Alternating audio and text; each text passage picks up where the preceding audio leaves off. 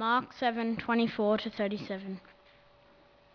Jesus left that place and went to the vicinity of Tyre. He entered a house and did not want anyone to know it. Yet he could not keep his presence secret. In fact, as soon as she heard about him, a woman whose little daughter was possessed by an evil spirit came and fell at his feet. The woman was a Greek, born in Syrian Phoenicia. She begged Jesus to drive the demon out of her daughter. "First, let the child eat all they want," he told her, "for it is not right to take the children's bread and toss it to their dogs." "Yes, Lord," she replied, "but even the dogs under the table eat the children's crumbs." Then he told her, "For such a reply you may go. The demon has left your daughter." She went home and found her child lying on the bed, and the demon was gone. Then Jesus left the vicinity of Tyre and went into Sidon, down to the Sea of Galilee and onto the region of Decapolis. There some people brought to him a man who was deaf and could hardly talk, and they begged him to place his hand on the man. After he took him aside, away from the crowd, Jesus put his fingers into the man's ears. Then he spit and touched the man's tongue. He looked up to heaven and with a deep sigh said to him, "Ephphatha," which means "be opened." At this, the man's ears were opened, his tongue was loosened, and he began to speak plainly. Jesus commanded them not to tell anyone, but the more he did so, the more they kept talking about it. People were overwhelmed with amazement. "He has done everything well," they said. "He even makes the deaf hear and the mute speak." Our reading thus far.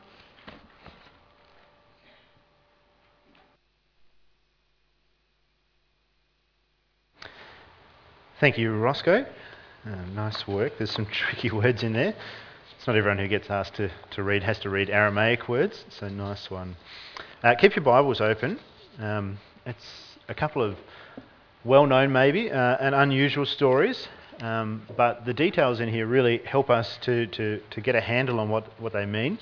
And so if you can follow along, you'll be well served this morning. It always amazes me the crazy lengths that people will go for things they want. People seem to do all sorts of nuts things for things that they think are desirable. I don't know if you'd put me in that category. I think the craziest thing I've ever done is line up at 4:30 in the morning to get Falls tickets. The only reason I think that's crazy is because I didn't actually go. I ended up getting a girlfriend who later became my wife, and she wasn't going. So anyway, that story ended up well. But that was a waste of time. But other people go to crazy lengths, don't they, to get things that they really want. I read the other day an article about people who literally camped outside a brewery in the States overnight to get a new release beer, limited to a 4-pack per person. So you've really got to want it. Like, that's crazy. You see footage of the Black Friday sales in the States where, they've put on big sales and people are literally battering down the store doors and, screaming and pushing and fighting and utterly humiliating themselves to get these things at a bargain price. It's incredible, isn't it? People will go to extreme lengths to get things that they want, to get all sorts of stuff. Well, in our passage today, something is revealed to us, is made obvious to us, made clear to us, that we really want. It's something beautiful. It's something wonderful. And it is something that we're promised will change our life, and not only the span of our natural life, but our life forever. And not only is it revealed, but it's offered. It's offered to us. And the question for us is, what are we willing to do to have it? What are you willing to do to have it? Now, I don't know what your reaction is to the story, at least the first half of this passage that Roscoe read before.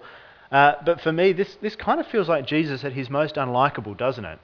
It's rude, it's abrasive, it's a harsh and strange encounter, isn't it? I mean, how can Jesus talk like this? Jesus is supposed to be a nice guy. And this is not a nice way to talk, is it? But before we pass judgment, let's put in some effort to understand why Jesus is being so abrasive here. There's a dynamic at play, and we need to grasp that in order to understand this story. Let me just read again from verse 24 through 25. Jesus left that place and went to the vicinity of Tyre. He entered a house and did not want anyone to know it, yet he could not keep his presence secret. In fact, as soon as she heard about him, a woman whose little daughter was possessed by an evil spirit came and fell at his feet. So Jesus, up until this point, has been operating in the area of Galilee. He's been crossing back and forth in the north of Israel. It's been his base of operations. But now he's left. We're not told why, but it seems from the previous stories that the opposition to him has been ramping up, and he's getting away from that before it escalates to any further. And so he's gone northwest of Israel towards the coast to the city of Tyre, to the region of Sidon. He is now outside of Israel. He's in Gentile lands. And it seems that he's there quite secretively. Maybe he's gone there to rest, to get a break and recharge. He seems to do that every so often. Maybe he's taking time now to teach and instruct his disciples further and doesn't want to be interrupted. But regardless of his intent, what we do see is he can't get away from people. Even in this Gentile place, he can't escape people who've heard his reputation. Look at verse 26, the description of this woman who came.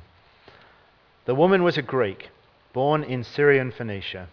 She begged Jesus to drive the demon out of her daughter.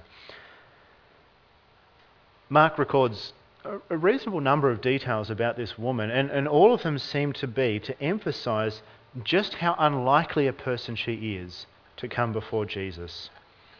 She is a Greek or a Gentile. That is, she's not an Israelite. She's not even a believer in Judaism. She's a complete outsider. She's not part of the promised people of the Old Testament. She's got no claim on this Jewish Saviour or Messiah. She's from Syrian Phoenicia. Throughout the Old Testament, we read all about this area. It's a place where enemies of Israel have come from. They've fought constantly. They're pagans, and their practices are notorious. What's more, she's a woman. Most she's are. But in those days, a second-class citizen. She's coming alone, which suggests that she's potentially a widow and likely poor.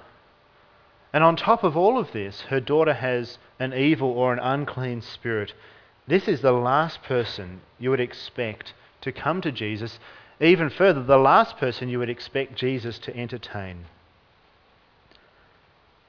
And it seems like Jesus acknowledges that. Look at verse 27.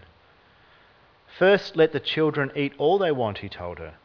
But it's not right to take the children's bread and toss it to the dogs. That's pretty harsh, isn't it? It's pretty clear who the dogs are in that story. It's this lady come to him. I mean, how inappropriate is that? And it's almost the harshest thing Jesus says, isn't it, in this whole gospel? And we can't try to explain it away. Some people make an effort that, he uses a word for little dog as if, it's like a pet. It's not actually an insult. But it is. We can't shy away from that. It's an insult. Dogs were unclean and distasteful throughout culture then.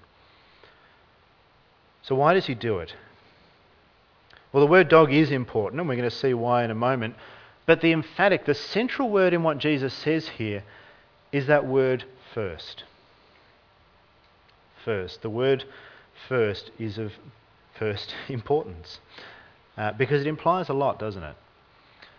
I once knew a man who, when he was introducing his family to strangers or to a new bunch of people, he would announce his children as, these are the children of my first wife.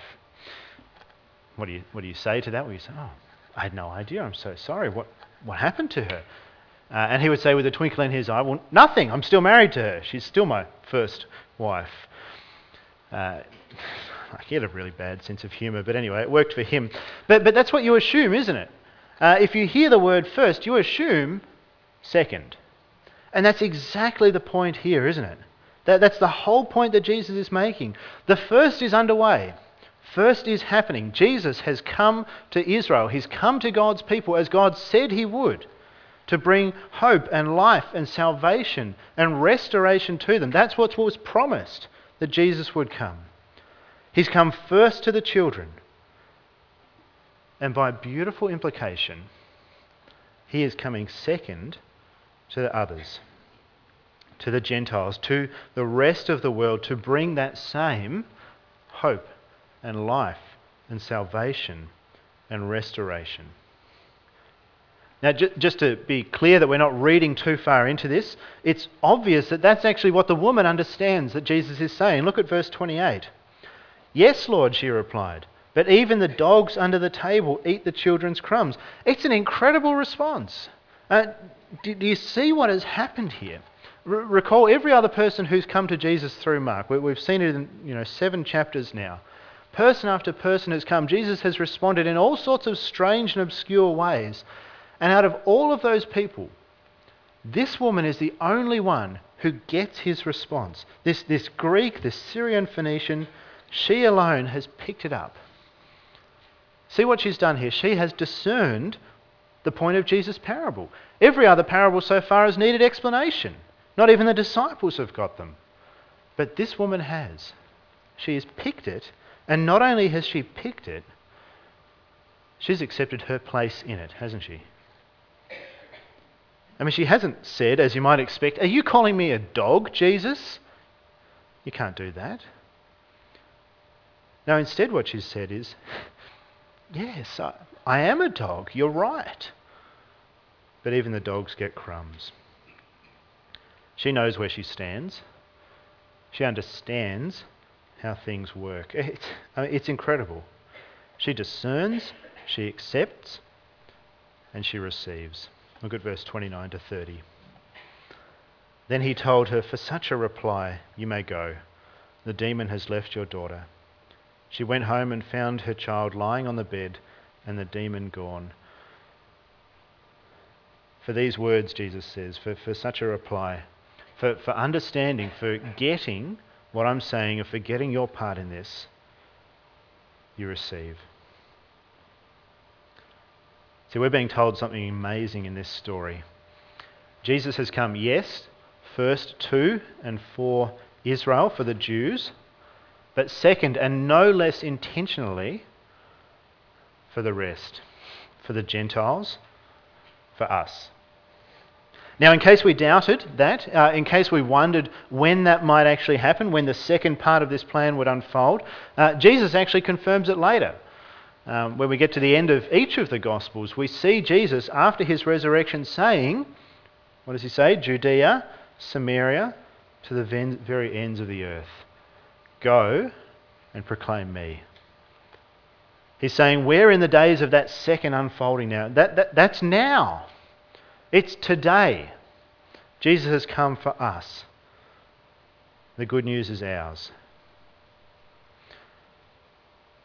But there's a challenge here too. Are you willing to accept it? Are you willing to accept it, even if it requires humility? Are you willing to admit your need? Are you willing to accept help? Kids are terrible at this, at least young kids, which are the only kids I have experience with. If I had $1 for every time I found Jethro trying to do something that was well beyond him, we would be rather well off. For example, it seems every day we find him trying to climb his change table. It has slick sides, there's no steps on it, but he's determined he's going to climb that one day. He's slipping, he's banging his knees and his nose, he's frustrated. And you come in and you say, well, can I help you? No, me do it. And he, a little scream for emphasis, which I won't do. But you see, it's funny in kids. It's amusing and entertaining. It's less funny in adults, isn't it? Are you any better? Can you show the sort of humility that says, yes, I need help? Can you help me? Can you admit your need? Can you ask for help? It's a hard thing. We live in a society that's geared to exactly the opposite, a DIY world. But we shouldn't miss, there is something remarkable being offered to us here. Jesus, the King of Heaven, is offering healing and hope. It's saying it's come to you, and it is for you, and it is now. There is a chance here to be made right, to be freed, to be given life, and it's been extended here to you.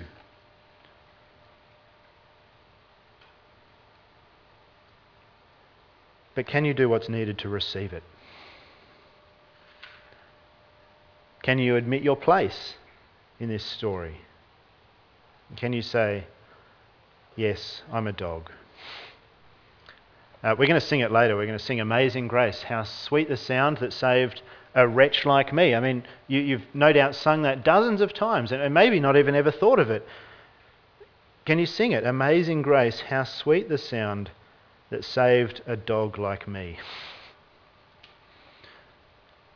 Because that's who you are in this story. That's who I am in this story. Now, we're not Israelites. We don't have any hereditary claim to this, although they squandered theirs, but that's another story.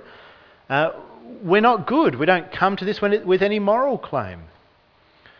We can't come to Jesus and just say we were misled and claim ignorance. We're a dog. We are dogs.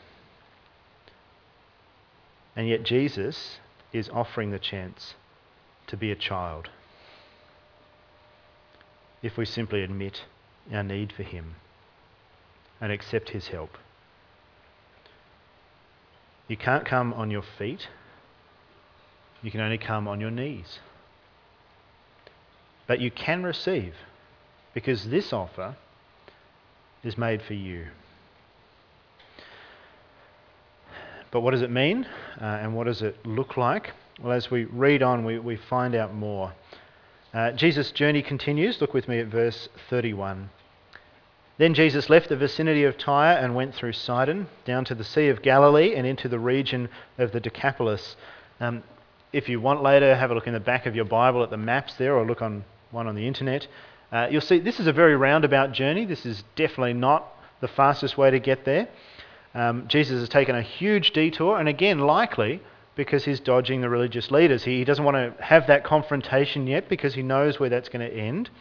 And so he takes this long journey and he arrives in the Decapolis, another Gentile area, but a Gentile area with a bit more influence from the Jews. And as he arrives, this man is brought to him, a man with a terribly debilitating condition. Look at verse 32. There's some people brought to him a man who was deaf and could hardly talk, and they begged him to place his hand on the man. He's a deaf mute, his ears have been stopped, his tongue is bound. He is completely unable to communicate. He can't hear, he can't express himself. It's to the point that his friends have to bring him to Jesus because he's unable to even come and speak of his need. And Jesus acts. And the description is quite detailed. Look at verse 33 and 30 to 35. After he took him aside away from the crowd, Jesus puts his fingers into the man's ears. Then he spit and touched the man's tongue. He looked up to heaven and with a deep sigh said to him, Ephphatha, which means, be opened.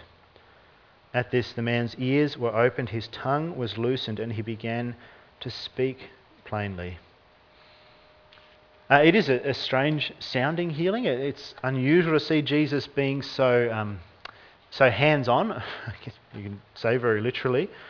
But on the other hand, it's very tender, isn't it? It's very compassionate and very personal. Jesus takes this man away from the crowd. He does this off to the side. He identifies the problem areas. He touches them. That seems a bit strange to us, but really for religious healers and religious practice in the day, that would be quite normal to do that. We see Jesus sigh, this deep groan as he sees the frustration of the hurts that sin's caused. And he speaks. Ephphatha says, be opened. He's calling on God to heal. And heal God does. Mark really emphasises what's happened here. That verse 35 is just his comment saying, look what's happened. This man's ears have been opened, his tongue has been released, and speech flows forth from him. Every single one of his issues has been addressed by Jesus. He doesn't even have to learn to talk again. Speech just pours forth from him plainly. It's incredible. Mark's saying, look at this. How wonderful is this? How thorough is Jesus' healing? And everyone who saw it was overjoyed. Look at verse 36 and 37. Jesus commanded them not to tell anyone, but the more he did so, the more they kept talking about it. People were overwhelmed with amazement. He has done everything well, they said. He even makes the deaf hear and the mute speak. It is an incredibly significant sign that Jesus has done here. It's so laden with meaning. It seems that the people there recognise that. Certainly Mark is drawing our attention to it. He's echoing words that come to us from Isaiah 35. 700 years before, Isaiah wrote this. Then will the eyes of the blind be opened and the ears of the deaf unstopped. Then will the lame leap like a deer and the mute tongue shout for joy. And Mark's saying, that's here. He even uses some of the same words. He's saying, that's now. That day which Isaiah looked forward to, a day of restoration, of rescue and salvation, that day we've been waiting for years and longing and looking for, that day's arrived. It's here, it's today. And the people there recognised it and they understood. This man, Jesus, somehow he's at the centre of it. He's the one revealing it. He's the one bringing it to pass amongst it. No wonder they want to talk about it. It's completely understandable, isn't it? God's acting. God's doing what he's promised. What wonderful news. Of course we want to announce that. It's actually even remarkable. They've got it right, haven't they? They've recognised what's happening and they're going out and proclaiming it. They're saying God's rescuer, God's restorer is here. And they're correct. So why does Jesus silence them? Why does he seem to try to silence them so much more? I mean, if they've got it right, why can't they talk about it? Well, the reason is they've missed something very important to come. It'd be a bit like talking all about George Foreman as that wonderful grill inventor. You don't hear about George Foreman grills much anymore, but they were all over the TV a few years back. They were wonderful. Big man with his big grills, and they cooked such good-looking food that was fat-free and it was lean and it was wonderful. What a man! What a grill inventor! But see, if all you ever talked about was George Foreman, the grill inventor, you've actually kind of missed out on the best thing. You've missed out on George Foreman, the world-famous boxer. George Foreman, the gold medalist, Olympic gold medalist, the two-time world heavyweight champion, the boxer who retired with a 76-5 win-loss ratio, 68 of those by knockout. Surely you've heard of George Foreman? He's a legend. He's a legend for his boxing. He was a monster in the ring. But if all you talk about is George Foreman, the grill inventor, you've missed the best part, haven't you? You've missed who he really is. And that's what Jesus is doing here. He's saying, if that's all you announce, yes, you're right. I am God's restorer. I am the one who's bringing salvation and life. But you've only got half the story. If you only tell that bit, you're missing the point. There's so much more to come. The best bit's yet to come. Yes, Jesus is here to heal. Yes, he is here to restore and break chains and give life as the glorious King that Isaiah said would come, but by being the crucified Saviour. It's like the maths teacher always said. Maths teacher always saying, show you're working out, show you're working out. Because you can get the right answer the wrong way, can't you? And that's what's happened here. They've got the right answer. He is the one Isaiah is talking about, but they've got there the wrong way. They've misunderstood. Yes, Jesus is the glorious King who saves, but it is by being the crucified one who dies to forgive sin and truly heal and truly free and truly give life.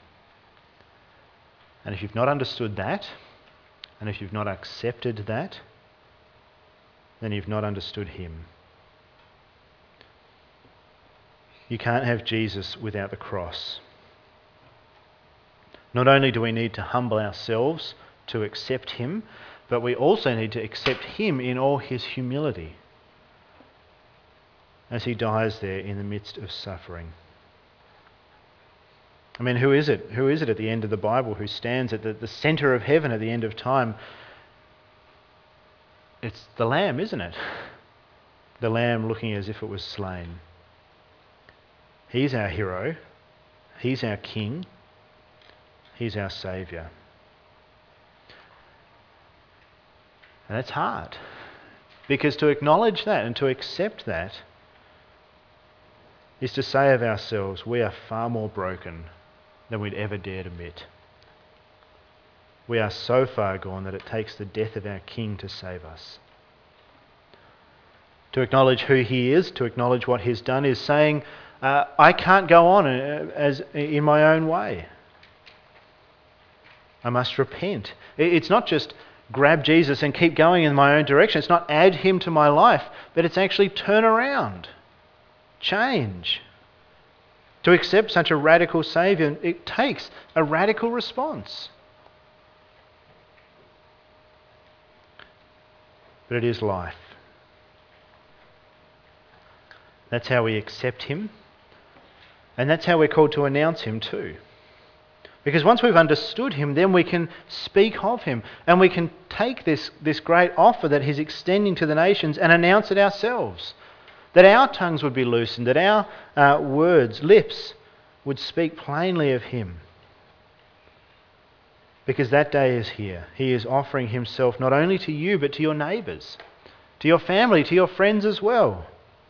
He's revealed himself to us so that we can reveal him to others and announce him and proclaim him and keep talking of him. But always in the context of the cross, never without it. I mean, it's tempting, isn't it? It's a distasteful message. It's a hard message. It seems strange. Paul says it in 1 Corinthians 1, but we preach Christ crucified, a stumbling block to Jews and foolishness to Gentiles. Have you ever felt that absurdity? Have you ever felt that foolishness? When you talk about Jesus, it feels crazy, doesn't it? Come and follow this guy. He died for you. How strange is that? Yes, everything you need is in Jesus because he went to the cross. I mean, it's ludicrous. It is foolishness, isn't it? But it's true. And it matters. And unless we proclaim the cross, we're not really proclaiming Jesus. We need to keep it central. As weird and as hard, as offensive as it is, we need to keep coming back to his cross and proclaiming it. Now, that means we're going to have to think through how to do that. It doesn't just happen. It means even practicing. How do we actually talk about the cross? How do we talk about what it means in the context of our lives and our relationships and the conversations that we have? Maybe we can think about how to do it when it comes to talking about the brokenness of the world. I mean, that comes up in conversation all the time, doesn't it? We're always talking about, isn't it so terrible that, or isn't it awful how coronavirus, or I don't know, unemployment or sickness, or we're always talking about that conversation all over the place, aren't we? We can talk about the cross there. We can say, yes, actually the Bible, Jesus talks a whole lot about why the world is so broken, why it's so confusing and full of hurts. He never shies away from it. He never pretends it doesn't exist. In fact, he says it's so bad that we can't just make a quick fix for it. In fact, it's so bad it takes something as big as his own death on the cross to make it right. And then we've linked, haven't we? We've spoken of Jesus, we've spoken of his cross, and we've done it in a way that relates. Now, you can do a whole lot better than that. That's pretty hack. But we can think of those ways to talk about his cross, to talk about him in the context of our days. I mean, do it one day. Think about how you can relate your conversations to the cross. And I think you'll be surprised. You'll be surprised at how central it actually is to everything and how clearly it speaks. How does the cross speak of hope? How does it speak of life? How does it speak into personal change? How does it speak into work and parenting? It does. Take some time to think about how. And prepare yourself to proclaim this great news of life and hope in him. We need to speak it because we live in a world that needs it. Because today, this good news is extended not only to here, not only to us, but to Ulverston and to our surrounding towns. And today, it can be received. We receive it with humility.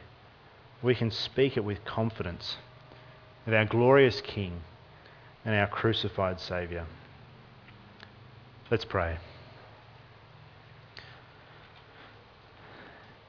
Heavenly Father, we thank you that Jesus has come to bring life and hope and restoration and salvation, even to wretches, to dogs like us. Not because we were so good or so deserving, but because he loved us so much that he would give his life even to death on a cross to forgive us and restore us and make us your children. Father, we thank you that you have offered and given this good news to us. Help us to be humble to receive it, and having received it, help us to be bold to proclaim it. Father, it is good news, even though it is hard, and it's the news that people all around us need so desperately. Father, help us to speak it gladly.